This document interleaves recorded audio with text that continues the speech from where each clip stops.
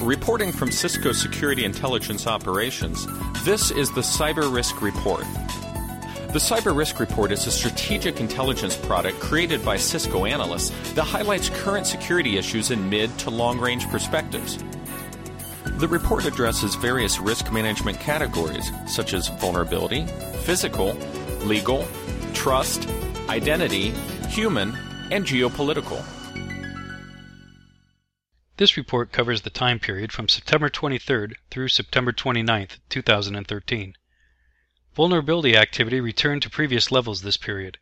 The highlights for the period were the Cisco iOS Software Security Advisory Bundled Publication, Oracle security updates for third-party software, and updates on threat activity targeting the Microsoft September Security Bulletin vulnerabilities. Cisco released the Cisco iOS Software Security Advisory Bundled Publication, which included 8 security advisories.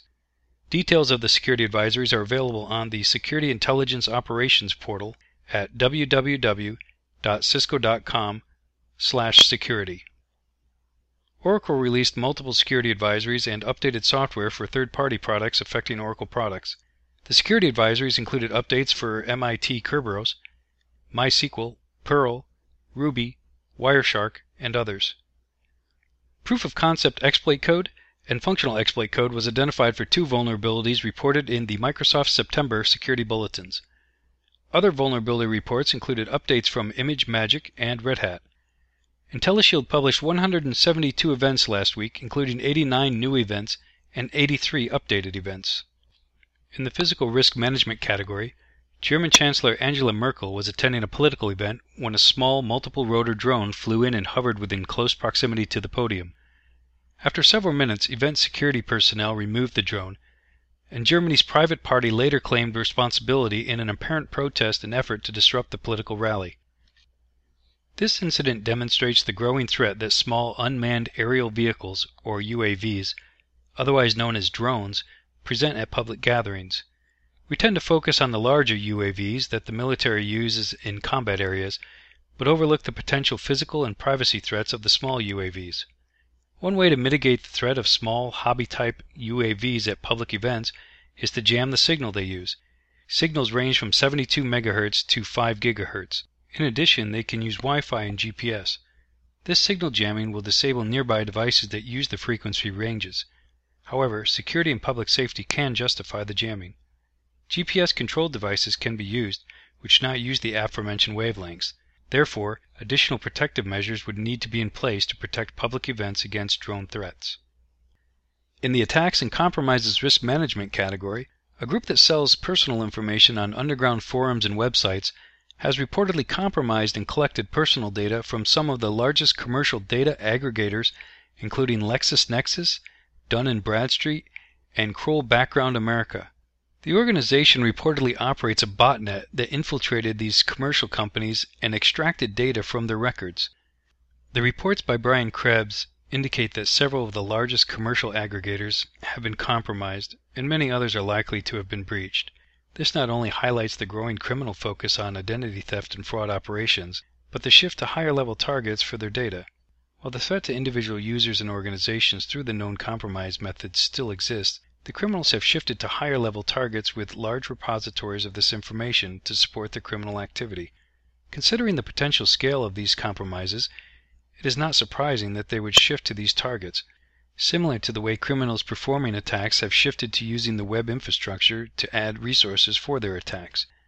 Businesses and organizations are already bound by regulatory requirements to protect personally identifiable information, or PII, but individual users must understand this threat and take active measures to protect it, such as monitoring accounts, credit monitoring services, and restricting the amount of PII they share on the Internet.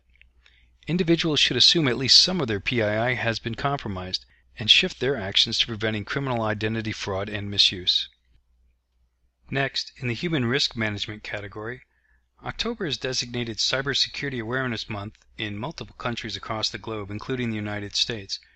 The U.S. Department of Homeland Security, other government agencies, and private companies and organizations will be releasing information and updates to increase cybersecurity awareness. Cisco will be providing several security blog posts throughout the month to highlight the latest threats, trends, and recommendations. While cybersecurity awareness is an ongoing process, security teams can use this month to focus on the topic. While many continue to debate the effectiveness of awareness training and programs, this opportunity should not be overlooked. Providing regular training, presentations, and awareness updates at a minimum keeps cybersecurity top of mind and can reduce the human factor risks to an organization. Security teams are advised to pass along the wealth of information that will be released throughout the month and take this opportunity to meet and speak with their users. Finally, in the geopolitical risk management category, 3 recent major developments in the Middle East should be considered for their potential impact on cyber risk. First, over the summer, U.S. Secretary of State John Kerry pushed for a revitalization of peace talks between Israel and the Palestinian territories, bringing representatives of both parties to the table for the first time in several years. Second, the apparent use of chemical weapons by the Assad regime against Syrian opposition forces resulted in an unexpected U.S.-Russian diplomatic effort to resolve the Syrian crisis. And third, new Iranian President Hassan Rouhani indicated at the United Nations General Assembly in New York this month that he wants to work to resolve the impasse over Iran's nuclear program, leading to the first high-level talks between the parties in almost 30 years. Of the 3, only the second development, the diplomatic effort to resolve the chemical weapons crisis in Syria, was unexpected. A second-term U.S. presidential push to broker an Israeli-Palestinian agreement has become a familiar recurrence, and the legitimate election in June of Iran's new president, a Western-educated lawyer and former nuclear negotiator, presaged change. However, the coincidence of these 3 developments and the rededicating of U.S. foreign policy toward them may affect the cyber context in unexpected ways.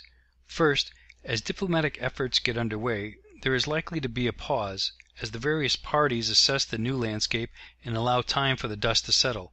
While it is tempting to be optimistic that solutions will emerge that benefit all parties, that outcome is less likely than the coalescence within a few weeks or months of winners and losers. Perceptions of the United States' weaknesses and Russian assertiveness may benefit Syria's Assad, while the charm offensive of Iran's president may lead some regional players, particularly Israel, Saudi Arabia, or Qatar, to worry that the United States has been hoodwinked and spur them to unilateral action. Cyber has proven to be a relatively low-cost, high-impact way to make a point and demonstrate power, so government or ideological-led attacks may tick upward after the first of the year in the event that initial hopes for diplomatic breakthroughs prove unrealistic. This concludes the Cyber Risk Report for this week. To read the full report, visit www.cisco.com/go/SIO and select the Cyber Risk Reports link. Tune in for next week's report from Cisco Security Intelligence Operations. Thanks for listening, and stay safe.